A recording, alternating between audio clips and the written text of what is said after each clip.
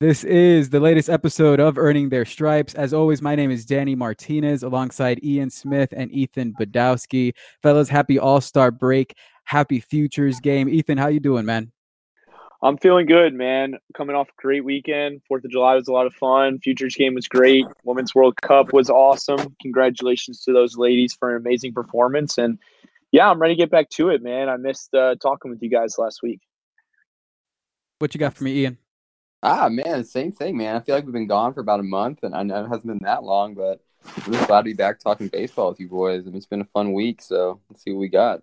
Yeah, I've been itching for this podcast, so I'm excited. Me I'm too. excited to be back. We have a lot to talk about. Futures game. We're going to talk a little Sixto Sanchez, Isan Diaz. Monte Harrison couldn't play because he was hurt, but we'll give him some love as well. Also going to talk about what we would do with the Isan Diaz promotion. This is something, if you've heard us before, we've spoken about it, but it continues to make its waves back into the media because whether it's Joe Frisaro, whether it's our guy Craig Mish, or it's us, we discuss when Isan Diaz is going to be up in his number 1 jersey with his high knees at Marlins Park. And then we're going to finish up with the international market. The Marlins, again, were a big player in the international market, so we're going to discuss that and give you some love in our segments today. Let's start off with the futures game.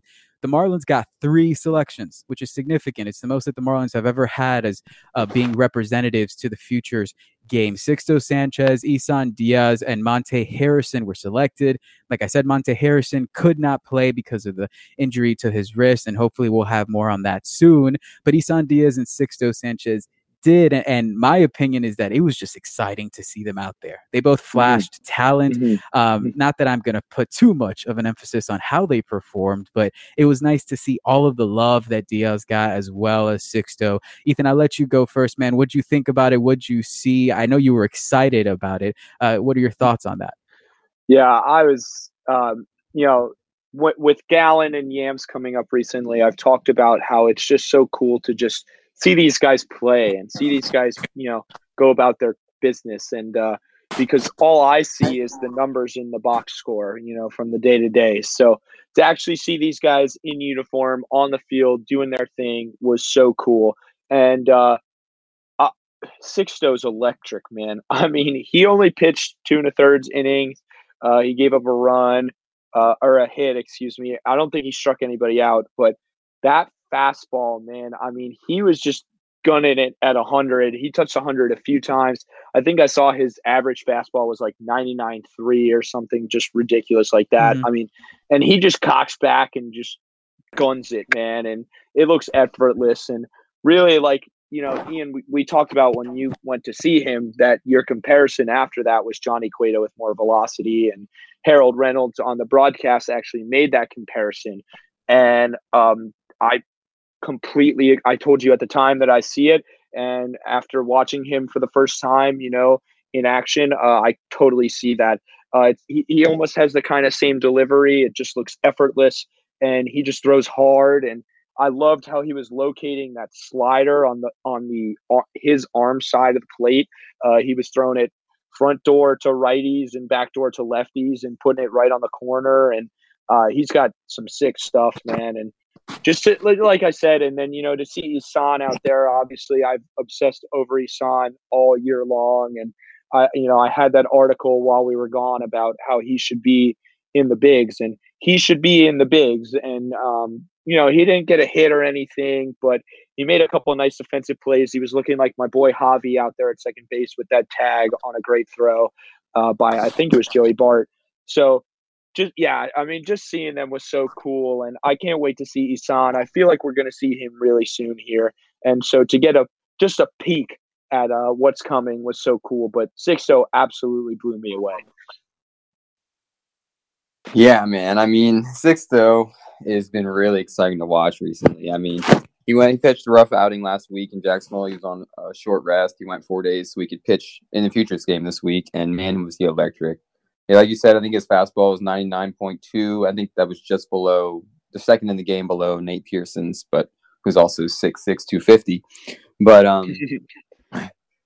the hit that even Sixto gave him in this game was a chopper to Joe Adell. Like he barely got a bat on it. It squeaked through there, and he just looked good. He was ready to pitch. I don't think we're going to see much more of him in Double-A after he gets back, but it was extremely exciting to see him in this game. Hassan, oh man, Hassan's definitely my guy. You got to know that. He's been my guy for the whole year.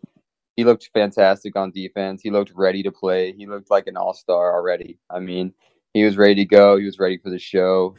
He's going to be here soon. We'll talk about that more in a little bit, but it was a really exciting weekend for Marlins prospects.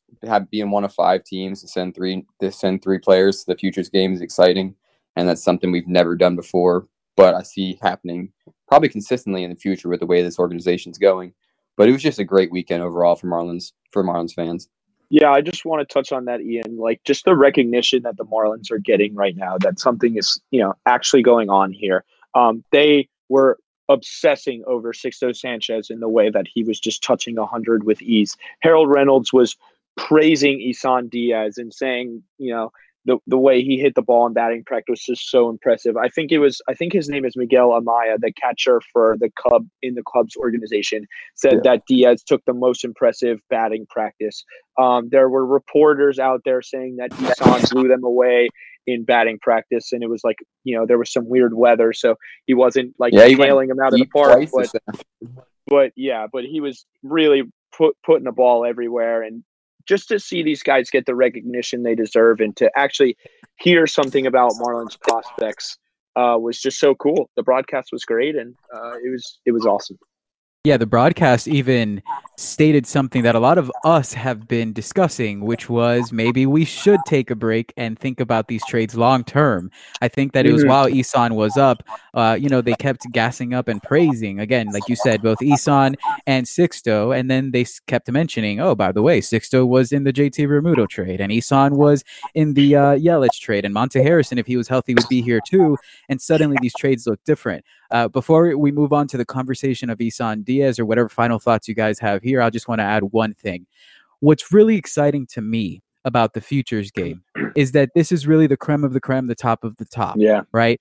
And still, our guys were the ones that people remembered. I mean, Isan Diaz, that's what everyone kept talking about. You already mentioned it, but whether it was J.J. Cooper, whether it was anyone from Baseball America, they kept tweeting out Isan Diaz was the most impressive swing. Isan Diaz showed some pop. I think the joke was that the winner of the BP was actually the wind, because the wind was dropping off the balls, except for Isan Diaz. And then Sixto Sanchez goes out there and he looks like one of the more dominant pitchers that you saw in a game where everyone is dominant. Oh, it was dominant. It's exciting to see that, because we're no longer praying for our middling prospect that got chosen to represent us to maybe do something in the game and show something. No, we're seeing the top guys, where the ones that people remember actually have a Marlins patch on their jersey. So it was really awesome to see them heavily represented. It was great that they went out there and showed their skills. Shame that Monte was hurt and couldn't, play in it. Even though, let me just give out some love really quickly to Monte Harrison and the fact that he quoted on his tweet, Peanuts. Yeah, it was fantastic. It was fantastic. Was awesome. Perfect. I sent him. I love that these guys know what's going on, man. Mm-hmm. They know the criticism that they've taken, and they know that right now they're proving. It looks like they all came out on a mission to prove people wrong this year, because they've all been talking about it. And it's very similar to what he said in his podcast with us, in his interview with us, which is that, they might not see it coming, but we're coming, and we're coming for championships. For those of you that might not understand the Peanut reference on Twitter, a lot of us and a lot of Marlins fans got so tired of people saying, oh, well, they traded away all these all-stars for peanuts, that every single day when one of these guys would perform, as they have been doing, we would say, oh, that's just another peanut, or they came from the peanut factory, or, there's our peanut gallery. Right, the peanut gallery. So it's awesome to see Monte Harrison have insight on that, and not just have insight on it, but quote tweet with, the 2 or 3 peanuts and then exclamation point. So Monte, keep doing that, because we loved it. And I'm sure that Isan Diaz, his brother, I'm sure that the rest of the players as well kind of are understanding that. But it's great to see them do that. While we're talking about Isan Diaz, I said, we have spoken about this before. We had an entire segment on what we would do and how we would handle the eventual promotions of Monte, of Brinson. We should probably talk about his stance too a little bit, because Brinson's stance continues to change. He keeps playing with it a little bit. And Isan Diaz. We've had that conversation, but things change. Things are dynamic. And quite frankly, a lot of Miami media members keep bringing up the conversation of what to do with Isan. So let's bring it to this podcast. I'm going to start with Ian. Ian, what do you do, and what do you think are the factors around Isan Diaz's current performance versus when we see him at Marlins Park? It's becoming more and more murky by the day. Isan is doing everything he needs to do to be in the major leagues right now, and it's just not happening due to the fact that there's somebody there playing every day at second base. Starlin Castro is still in second base in Miami, and he might be there for the rest of the year with the difficulty to trade him. I mean, it's tough to say when it's tough to say when Isan's going to come up right now. I've heard rumblings that he may be up before the end of the month. I've heard rumblings about August. He definitely will be up in the majors this year. It's just really becoming really hard to say when. Seasoning has been an issue, has been a comment made that he needs more time in the minors, and that could be true. But he's 24, about to be 24 years old here soon. He's got an elite plate discipline. He's got power, and he plays well. He plays good defense. There's not much more you can do against AAA pitching when you're hitting like this. So it's best to get this guy in the majors as soon as they can. But I don't think they're going to bring him up unless they can play him probably every day. And they shouldn't, right? We shouldn't bring up Isan to be in a platoon role, or a pinch hitter off the bench. He should be up and he should be playing every day because he's a part of our future. He's the second baseman of the future as we all see it right now.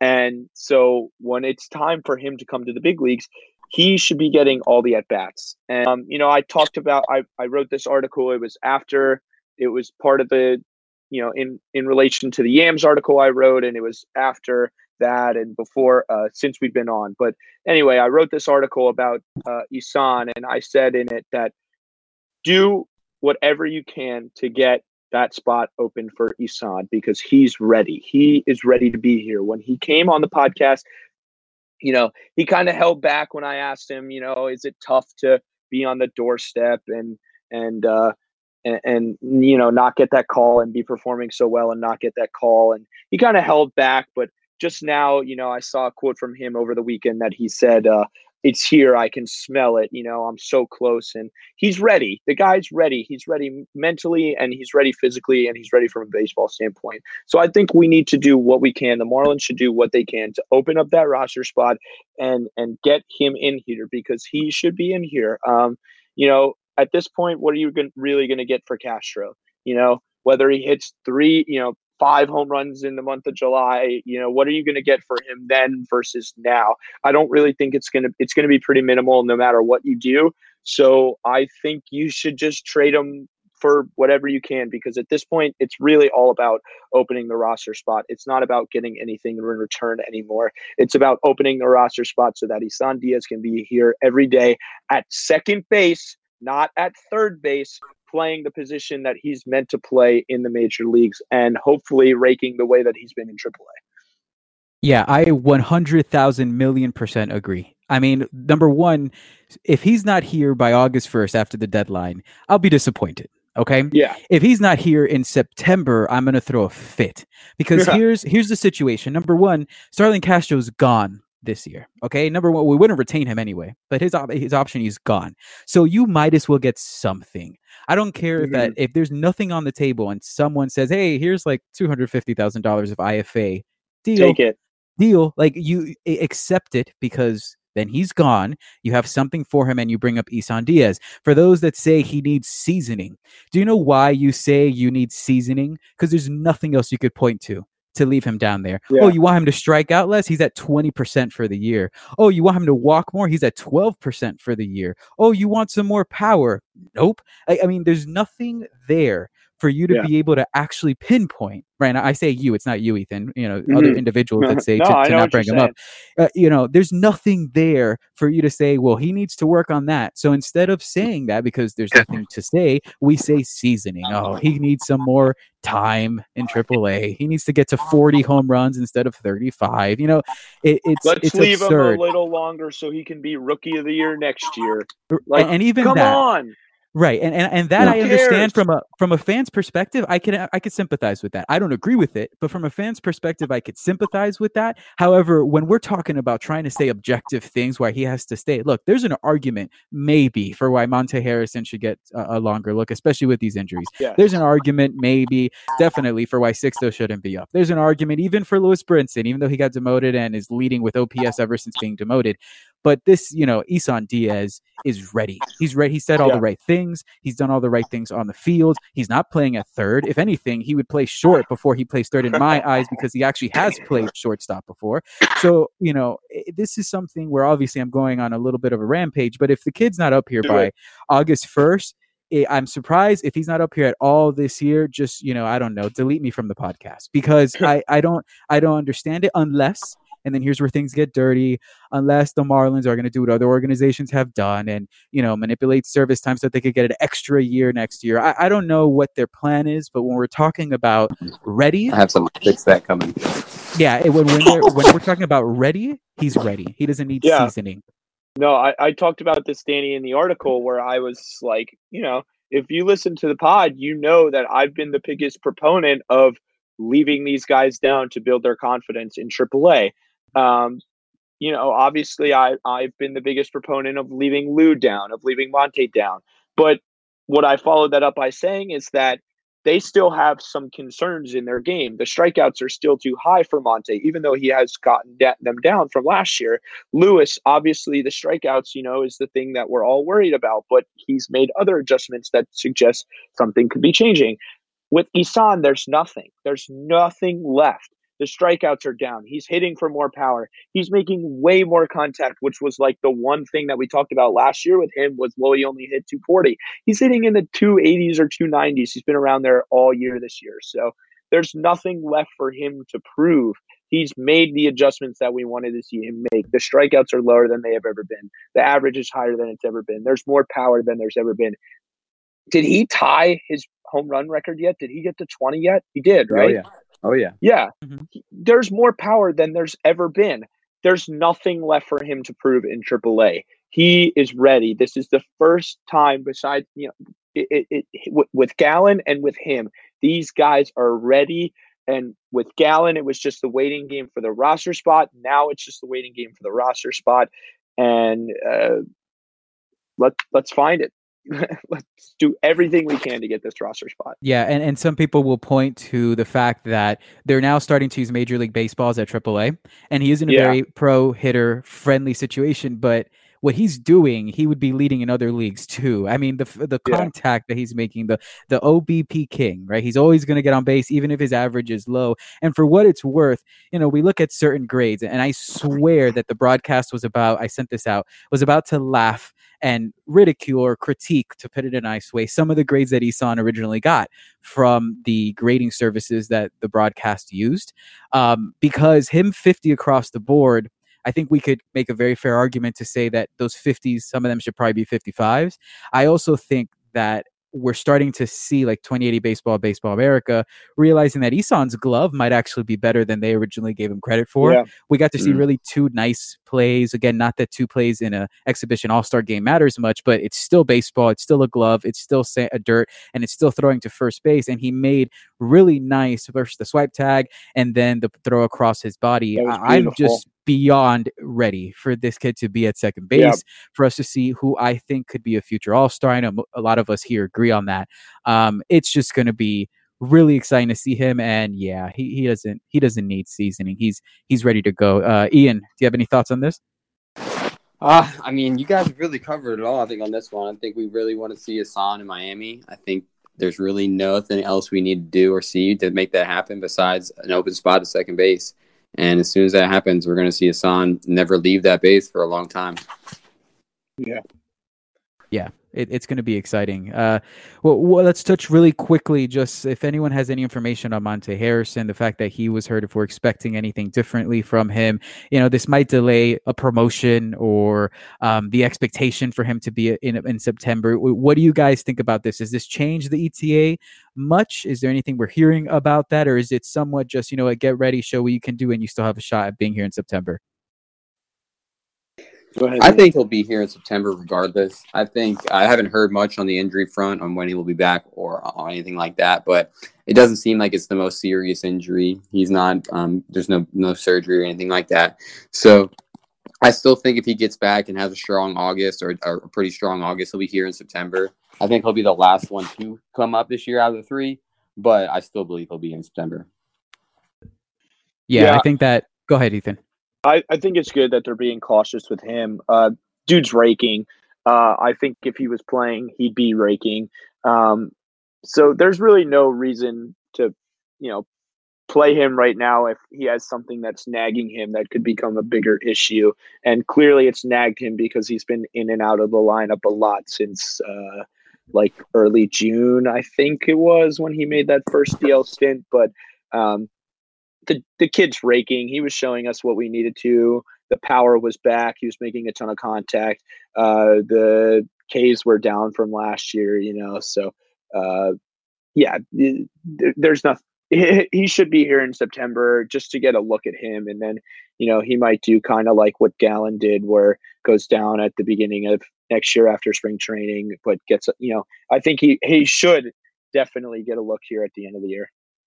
Yeah, well said. I agree. All right. So then from guys that we should get a look at the end of the year who are knocking on the big league door to fellows that we will not see for another 4 or 5 years. The Marlins were active again in the international free agency market, which is something we've spoken about here before, something that we will continue to praise, and I will continue to praise from the highest mountaintops, because the Marlins need to be aggressive on the international front. Last year they get the consensus number one in Victor Mesa. They get his younger brother, which we at some point we'll talk about because he's been doing great things with the Marlins thus far. Number one, he's a great personality. Him and like Nasim Nunez have already like a bromance that's going on. So it's going to be great to watch them. Yeah, like develop across the years. But they follow that up, a very active international free agency market, with another active international free agency market and pool that they have had. They sign, to the moment, 11 international free agents. Okay, 2 of them are ranked in Pipeline Jesse Sanchez's ranking of top international free agents. I always say that if there is one niche in baseball that I trust, it is Sanchez and the international market. He has his thumb all over this. I think it was Ian who made the joke that that's the day you got to have him on your notifications and Twitter, because he tells everyone who's coming to their team. Jose Salas is a shortstop who is described as one of the most advanced bats in the pool, and the Marlins signed him. He's ranked number 10. Number 24 on that list was another shortstop, Junior Sanchez.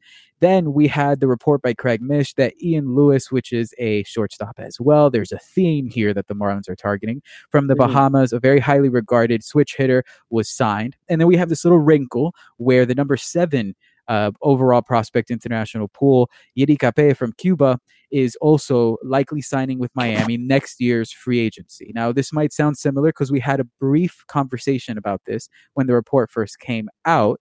However, we have to talk about it again because now these guys are signed, with the exception of Yedi Cape, who should sign next year. Ian, I'll let you go first. What does it mean for the organization to be able to bring in these guys? And I know that you were able to write on Ian Lewis. Tell us a little bit about him as well. Well, I think this class that they put together this year has been fantastic. 2018-2019 international free agency for the Marlins has been tremendous. It's been something that we've never seen before out of this team, where we're really doing our due diligence in the market and really taking time and putting effort into these guys, and you're seeing the results. We've never signed guys like this before, ever. Like I just said, it's never happened. And to sign 2 top 30 guys and another guy who can stick at shortstop is exciting. Ian Lewis is the guy of the Bahamas he's coming out of a camp that's produced a bunch of young kids that are doing major things in the minor leagues right now, like Jazz Chisholm and Lucius Fox, Deshaun Knowles, guys like this, a bunch of talented young men. And Ian Lewis is a switch hitter. He's a strong right-handed bat. He plays very good defense. He's got a strong arm for his 16-year-old body, but these guys are talented. A guy I want to talk about real quick is Junior Sanchez. He was our second highest pool pick at a little over $1 million. He's got a bunch of tools that you can just drool over. He's got an extremely strong left-handed swing.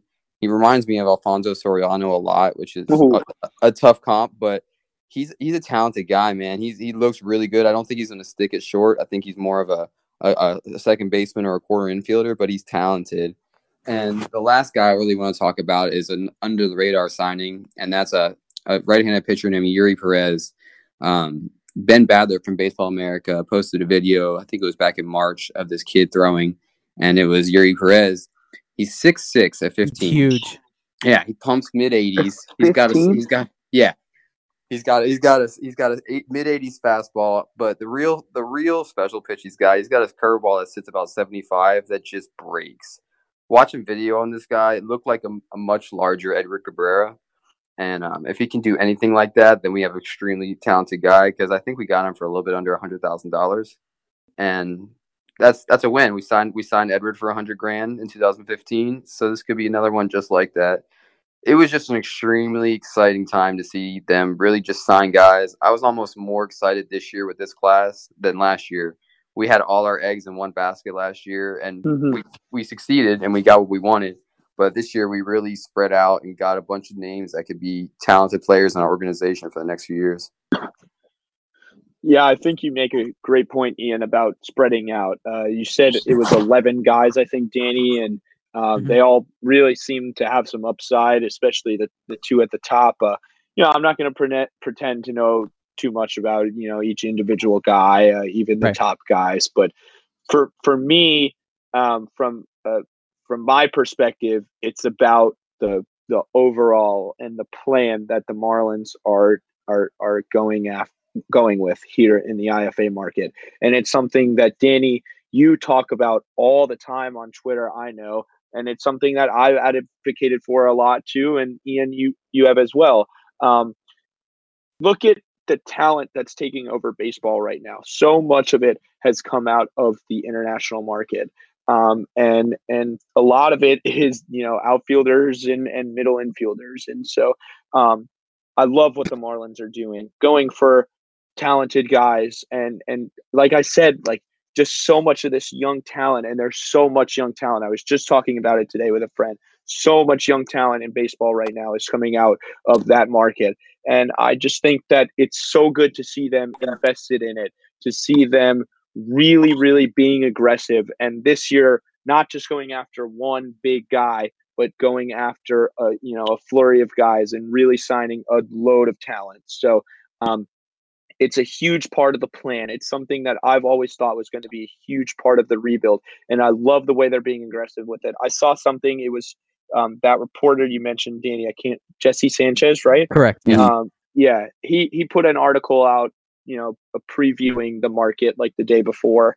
And it was a bunch of questions, basic questions for people that don't really understand the IFA market. But it was like, which team should I expect to be most aggressive?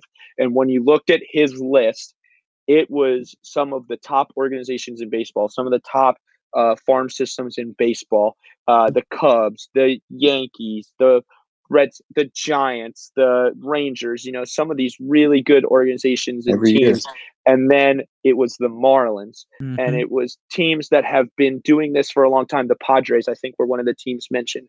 And it's been teams that have been doing this for a long time. And then the new babies showing up in the Marlins, and they've been really aggressive the last 2 years. And it's about goddamn time that we got aggressive, because it used to be we trade all our IFA money away for useless trash. You know what I mean? Just garbage.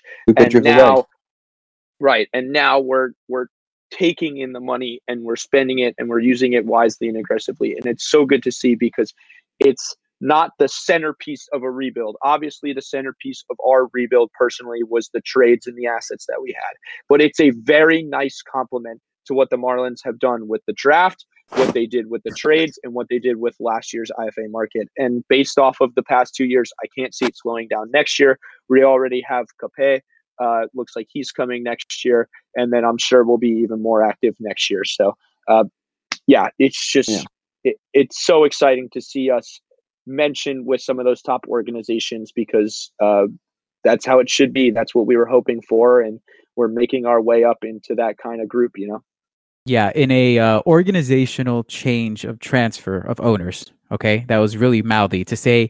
In two different owners, it is the single biggest, in my opinion, change that we have seen, and there have been a lot Yeah, of changes, but this is significant. yeah. I'm going to hit on two things, one for each of you. Ethan, you said this isn't the centerpiece. Correct, this isn't the centerpiece of the rebuild, but make no mistake, and I know you know this. I'm just saying this for the audience. It Hmm. can be. Fernando Tatis Jr. Absolutely. was signed internationally. Acuna. Vladimir Guerrero Jr., Sixto Sanchez was signed internationally by the Phillies. This is something that can rock your organization and turn it on its Absolutely. head for the right way.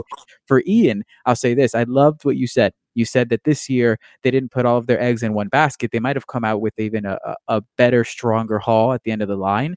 I'll even say they kind of are doing both because they got all of these guys signed, and then they seem to have this agreement with who might Yeah. be the prize of this year's international market, even if it's signed in next year's deadline. Because Yeri Cape, and I'll just give him love, my fellow Cuban, he is compared, and this is a direct quote from Jesse Sanchez. He has the body frame similar to a young Carlos Correa or Derek Jeter at a similar age, with the potential to fill out as he develops. He projects to have average to plus tools across the board: a hit of 55, a power of 55, a run of 55, an arm of 60, and then average fielding. This is not someone to be overlooked. If the Marlins really do have an agreement with him, which they can, although it will not be official, right? Even on his profile page, it's him with a Marlins hat. He had it on his Instagram, a Marlins baseball player, even though I'm sure his agent told him to take it down, and he did. If the Marlins come out with this haul this year of signed players, and they're able to get Yeri Cape to sign next year, I think the reported number is 3.5 at the moment, which is significant, but it shows you the talent he has. I mean, what an impressive international signing period. So hats off to them. It's the biggest difference, in my opinion, of what they've been able to do, from trading it for scraps to bringing in a bunch of gems. Really, is what you're hoping for, and that your Yeah. developmental program can make them into a Tatis, into a Guerrero, into a Sixto. So hats off to them. Now I just let's go ahead. Yeah. I just want to mention one more thing, Danny. You talked about how they can turn into the cornerstone. Two of the top 5 prospects in baseball right now are signed off the international free agency market, and then you can throw 2 Yeah. more into the top 15. Wander Franco, the number 1 overall prospect, was an international free agent, and Luis Robert was the number 5 overall prospect according to Pipeline.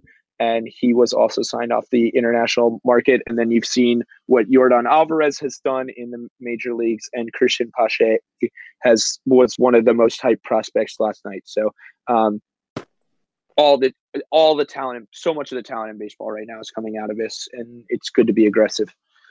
It's fantastic. The last thing I want to say on this is last year during the Mesa conference, the quote from Jeter was, "We want to be the top, the destination for top international talent," and that has to be the main focus. There's no reason that Miami shouldn't be Yes. the main destination for international talent. For the melting pot we have in this community, and to add these players with this flamboyant and extremely talented athletes, would be perfect for the city of Miami, and they're really showing a great job at going forward towards that. And it's the one part in baseball, aside from your own personal development, it's the one part in baseball where we can really say that there is a cap, there is a limit. The bigger teams cannot necessarily overspend. You have your pool. It is assigned by various different variations of what happened and how much you spent last year, but you have a pool. You could always go and acquire more, right? But you can't have like how the Yankees would have done 5 or so years ago before this last previous agreement, where we're just going to buy all of our players in the international market, and the lower markets that aren't going to spend aren't going to worry about that. Now there's a designated pool. So the fact that the Marlins have identified this is something where they need to win, and quite frankly are doing a very good job at it. Think about this. Over the last year, they have won, hypothetically, last year's international free agency. A lot of individuals have them as a top 3 draft class of this year, and now they come out with another great international free agency from what we see class. So just hats off to them. I want to get that in there before we go into our trending players. I'm going to go with Ian first. Ian, we have time. We want to get to our segments, but is there anyone that you feel you want to highlight, position players, pitching players thus far over the last 10 days and then over the last month for pitchers? Oh man, I mean it's been a good month. I mean everybody's been playing really well so far, but a couple guys that have really been on my mind is excuse me, Demetrius Sims is still hitting the ball very well in Jupiter. It's been exciting to see since he's got his call up. I know that's your guy Danny, and he's been playing really good baseball since he's been up there. I'm gonna get into a couple a couple of guys that I was gonna do for my list, but I'm not gonna do that today. Um, Milton Smith. What more can you say about Milton Smith? He just hits the ball. He's all over it every day. I mean, it's exciting to see. He hasn't stolen very many bases yet, but it's coming. He's a talented young guy. Bubba Holland's another one, still hitting the ball. I don't know why he's still in Clinton. It's surprising to me, but we could see him in Jupiter real soon as well. Those are my guys for right now. I mean, I'll talk about a few more when we get to our segments, but yeah, there's been a lot of talent the last month.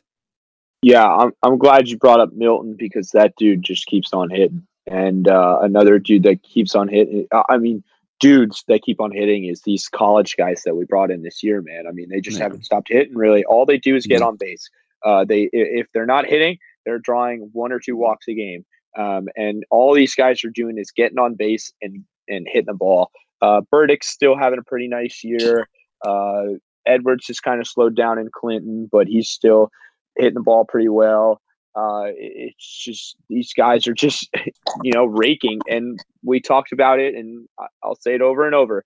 These guys are pure hitters with power. I loved when we were talking about the draft class, Danny, what you said with that, and it's just these guys know how to hit the ball. They know how to get on base, and they're polished. They've proven they can do it at a high level. And so far in the bigs, they've moved up a level, and they are doing it. So I would love to see JD Orr get a call up soon. He just keeps on hitting in Batavia. I don't know why he's not in Clinton yet. I've been doing everything for a couple. Yeah, I've been saying for a couple weeks now that he should be in Batavia. Or in Clinton, excuse me, walking at a 20% clip over the last 10 days, 843 OPS, 5 stolen bases, and only 6 strikeouts. I mean, none of these guys really strike out a ton. They're just pure hitters. They put the bat on the ball, and they get on base. And that's what we've been looking for in this system. It's what we've talked about all year is what this system needed. And now we're getting it, and they're here, and they're arriving, and they're performing. And it's really awesome. Yeah, some other guys that I'll just give you the names, not too much of the information. Connor Scott's had a pretty nice 10 days. Lázaro Alonso, the first base prospect that I talk about every once in a while as well. Like you mentioned, the college guys that we just drafted just keep on hitting. Gabby Guerrero had a nice little bounce back, and we spoke about him a little bit before, but it was nice to see him bounce back a little bit over the last 10 days. On the pitching side, if we look over the last month, 2 of the guys that I discussed, actually 3 of them if we count Luis Palacios, but 2 of the guys that I discussed as an under the radar have been pretty good over the last month. George Soriano is at 40 innings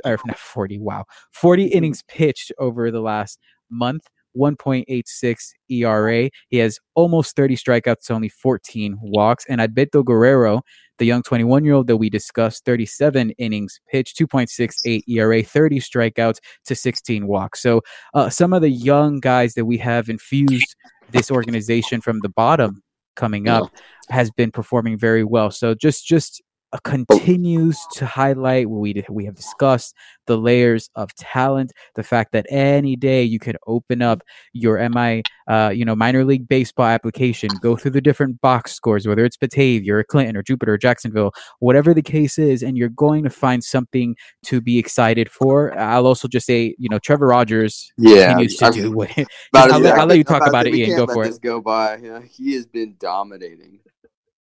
Go ahead. It's exciting. Yeah, 35-5. Go for it. I want you to do it. I want you to talk about it. I mean, yeah, I'm just reading this. I mean, I can't believe I passed him up already. I mean, I know how good Trevor Rogers is, but he has been fantastic. I mean, this year. Last year, he had a rough go of it in Greensboro, but he just came out and dominated. His last month right here, he's went 26 innings. He's got 35 Ks to 5 walks. He's got a .69 ERA, which is very nice. He's only given up 2 earned runs. He's been dominating. I mean, he's probably been the best pitcher not named Edward Cabrera in that rotation this year. Yep. And it's been exciting. And you brought up Palacios, and that kid can pitch. I mean, I really think he'll be in Batavia soon. I mean, there's not much more you need to see out of him at the rookie level. He hasn't gave up a walk this year. He hasn't gave up an earned run yet. It's only been 12 innings, but the kid's nasty. Just turned 19, and I'm excited to see what he can do on a short season or on a full team. And it's funny, Ian, you spoke about, obviously Trevor and the fact that Eddie was there and how he's dominated. And if they weren't dominating, we could have spoken about Braxton Garrett this month and it could have been the same thing. Yeah, absolutely. 23 innings pitch, 30 strikeouts to 5 walks. That's not a mistake. I'm not reading it incorrectly. I mean, it's very small, but I think I got it right. 30 strikeouts to 5 walks is ridiculous. Yeah. Every single night you have a future top of the rotation pitching, man. It's been exciting, man. Can I just shout out Yams? No, I know he's not ours anymore. He's still ours. He's still ours. Not ours he'll always be ours. Screw it, man. He'll always be ours. Dude, these last 30-day numbers are just ridiculous, man. Last start. He's been tremendous, just night in, night out. It's so good to see. I love what he's doing, man. I'm so happy for him. And I can't wait to see Gallen back out there again. And I can't wait to see them keep infusing more young guys into this rotation, because you see what happens when they get up here. They start dominating. And Yams has earned the right to finish the season out here, I think. I agree. Yams he brings such a different energy to the mound that's just so exciting, man. We haven't seen it in so long. I'm not going to bring up the last time we've seen it, but it's been extremely exciting to see what this kid's done so far in the majors, and it's been fun to watch. His last game was so exciting, man. To be honest with you, like, I compared him to Hendricks based off the stuff, but he kind of has a similar demeanor where he's just out there going about his business. I mean, he smiles a little more, maybe gives you a fist bump every once in a while, but he just goes out there and deals and does his business and gets back in the dugout, and then the next inning he comes back out. And man, he's been so impressive for such a young kid who wasn't supposed to be here yet. He has been so impressive. And 2 things to talk about him, because I feel like we have to discuss it. Like, screw it if he's not ours anymore. I guess technically he's mine, because he's part of Fish Bites, and I had him as the pitcher of the week. So technically, I say that we're allowed to share him. And he hit 95 on the gun his last start, which is absurd. And I want to just say this. Go for it. That curveball he struck out Freddie Freeman with kind of looks like some screw piece action to it, man. I don't know what the hell it was, but he dotted that corner and got 23-mile-an-hour difference off the fastball and curveball. Stupid. He made Freddie, who is one of the best hitters in the game, look absolutely stupid. So, man, and 95 great. Too. Gassing guys up with 95. It's been beautiful.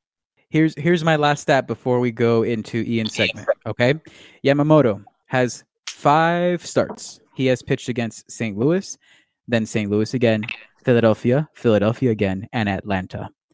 Here are the hit totals going in that order.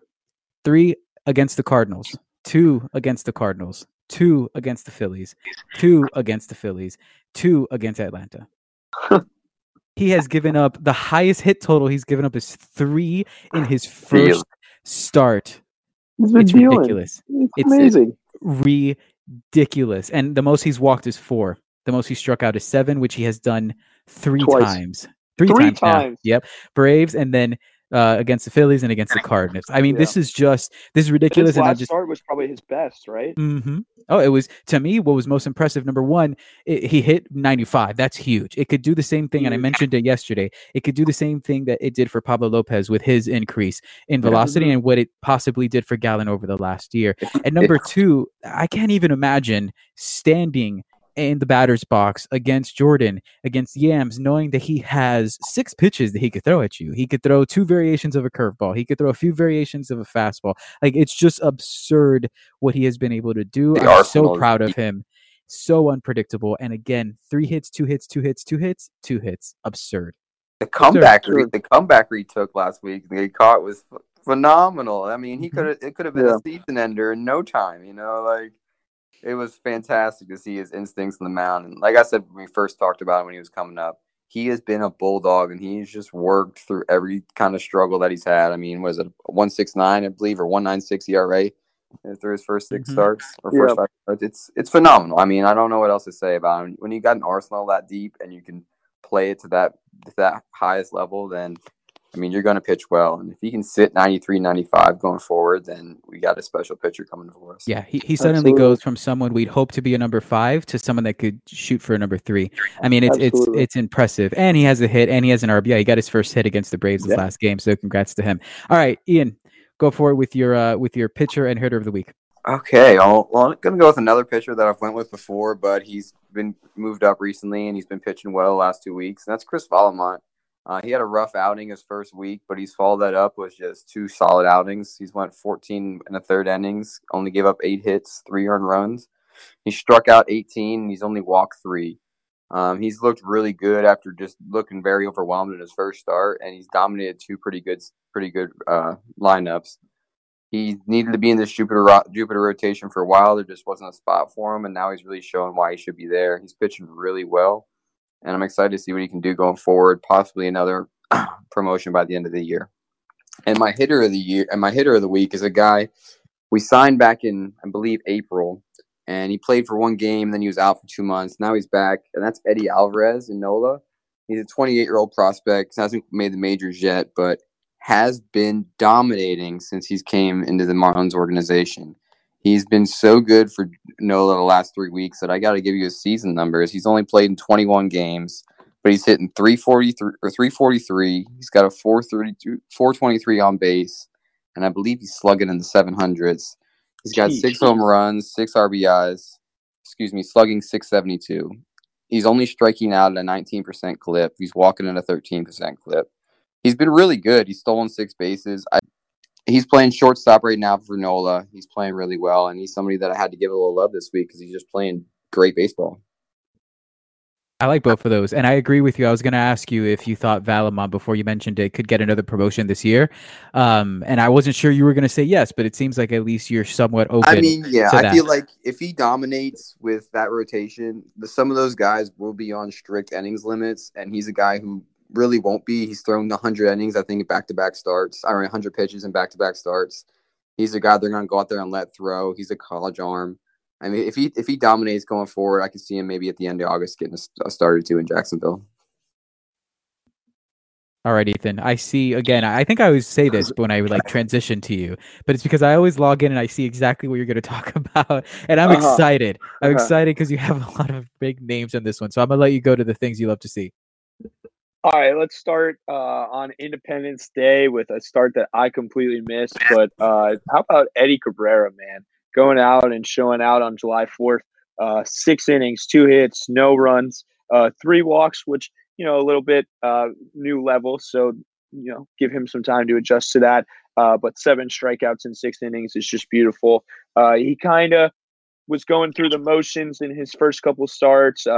In Jacksonville, his last start wasn't so great. He gave up 6 hits, 3 runs, 2 of them were homers, and he only had 4 strikeouts. But comes back and gets back into the kind of groove that he was in Jupiter that we saw from him all year, where he was just dominant. Six innings, and not allowing any runs. You'll take that every single time. 6 shutout innings with 2 hits and 7 strikeouts. So just a beautiful outing from him on a beautiful day it was. Let's talk about my GCL boys. I'm so glad you mentioned them earlier. Ian, I think it was, and then Danny, you said they're just a bromance right now, and I absolutely am obsessed with them. Nasim Nunez, our 2nd-round pick from this year, and Victor Mesa Jr., who I jokingly said was the gem of last season's IFA market, but all of a sudden is showing that we might actually really have something brewing with him. In his first 11 games in the GCL, he's got a couple doubles. He's taken 7 walks. He's only struck out 6 times. He's hitting .262. I would like to see a little more power. We saw a few home runs on video from him, but that will come with the time. He's only 17 years old. And then I'm obsessed with Nasim Nunez. I absolutely love this kid. This is the first step of me completing my dreams and my goals that I've set since I was a child, and I'm on the verge of it. It feels like home, It's the baseball field. Nothing's new. It's just a little bit bigger, but it's home. He had a 3-walk game on July 1st, or on June 29th. He had a 2-walk game on July 1st. He had a 2-walk game on July 6th. He's got 10 walks this so far in 11 games and only 7 strikeouts. He's stolen 8 bases. He's hitting 282 with a 420 OBP.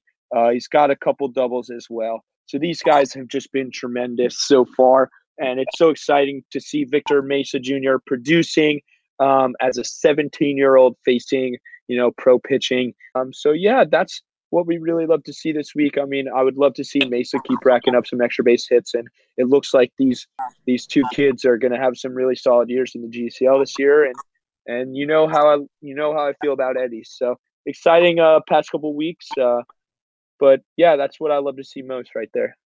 Oh, man.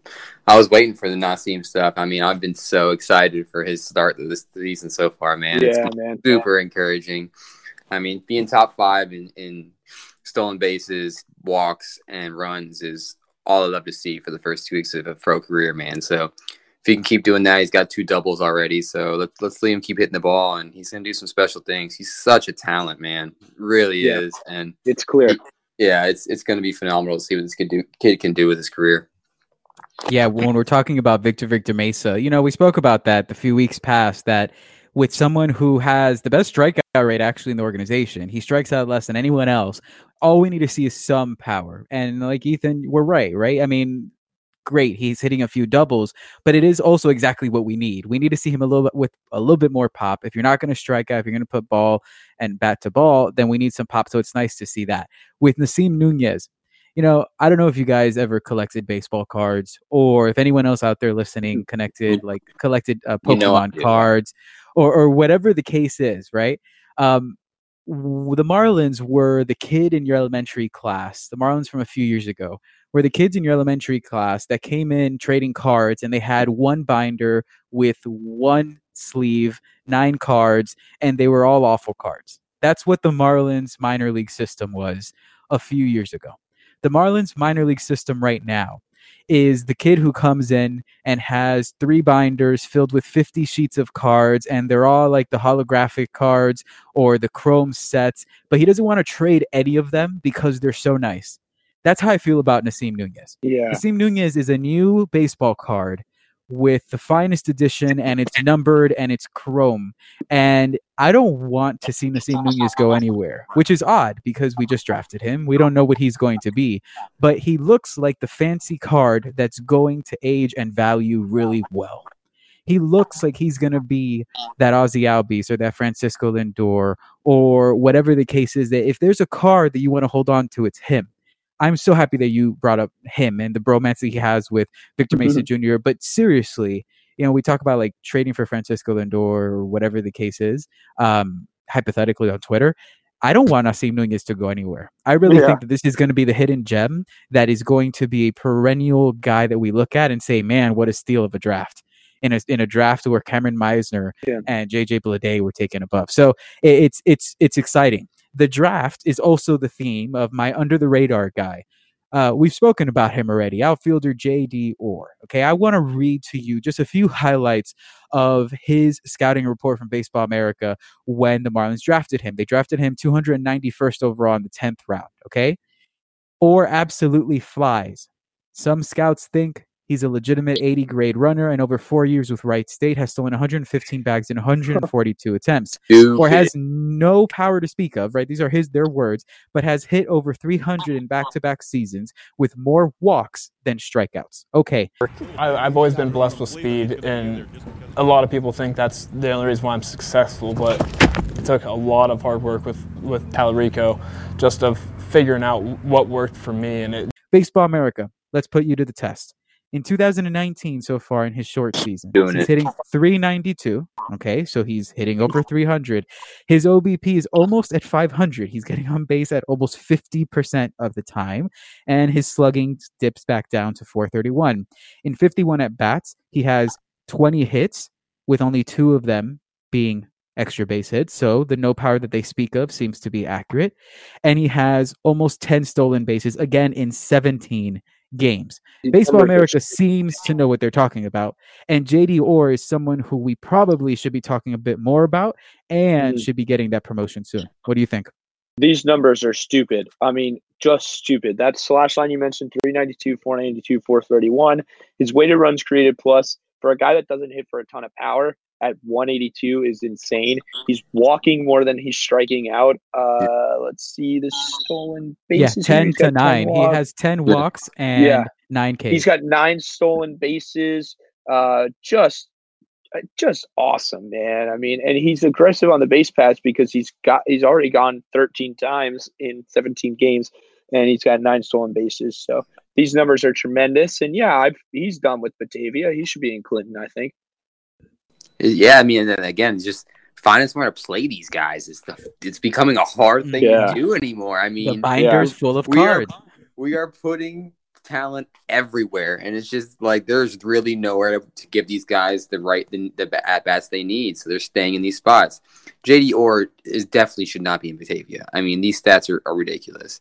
He'd put up these numbers in Clinton, I feel like. So it's exciting to see these kids, especially from a small school, come up and do these numbers like that. It's exciting. 10 to 9 walks. I mean, what else can you say about that? Overall, in his college career, is 142 to 111. Like that's dumb.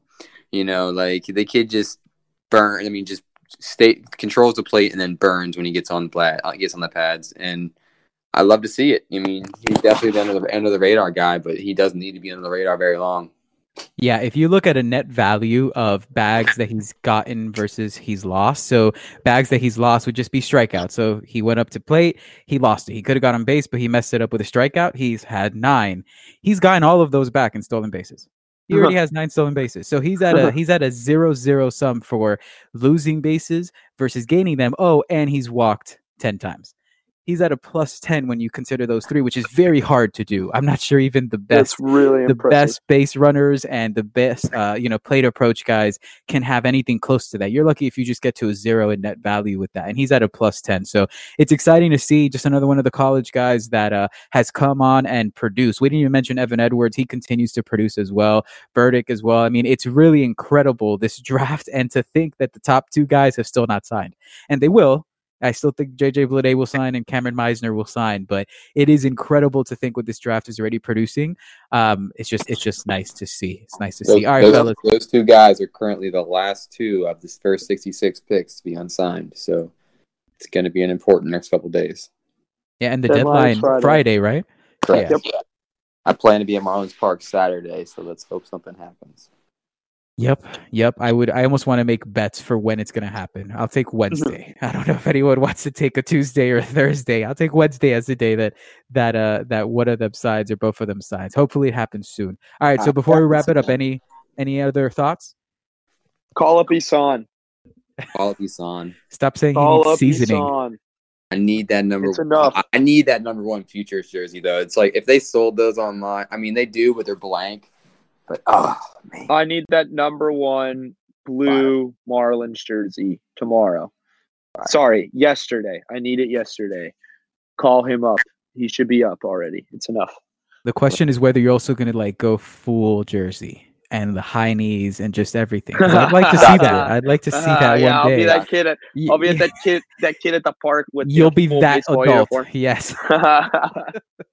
All right, fellas. It was nice getting back on the mic with you, man. All right. Absolutely. We'll talk soon, fellas. To everyone listening, of course, as always, like, subscribe, and leave a review wherever you're at. Seriously, we want to see the reviews, even if it's not so great. Let us know what we're doing. Keep on sending us emails of what you want us to talk about. And as always, we appreciate y'all.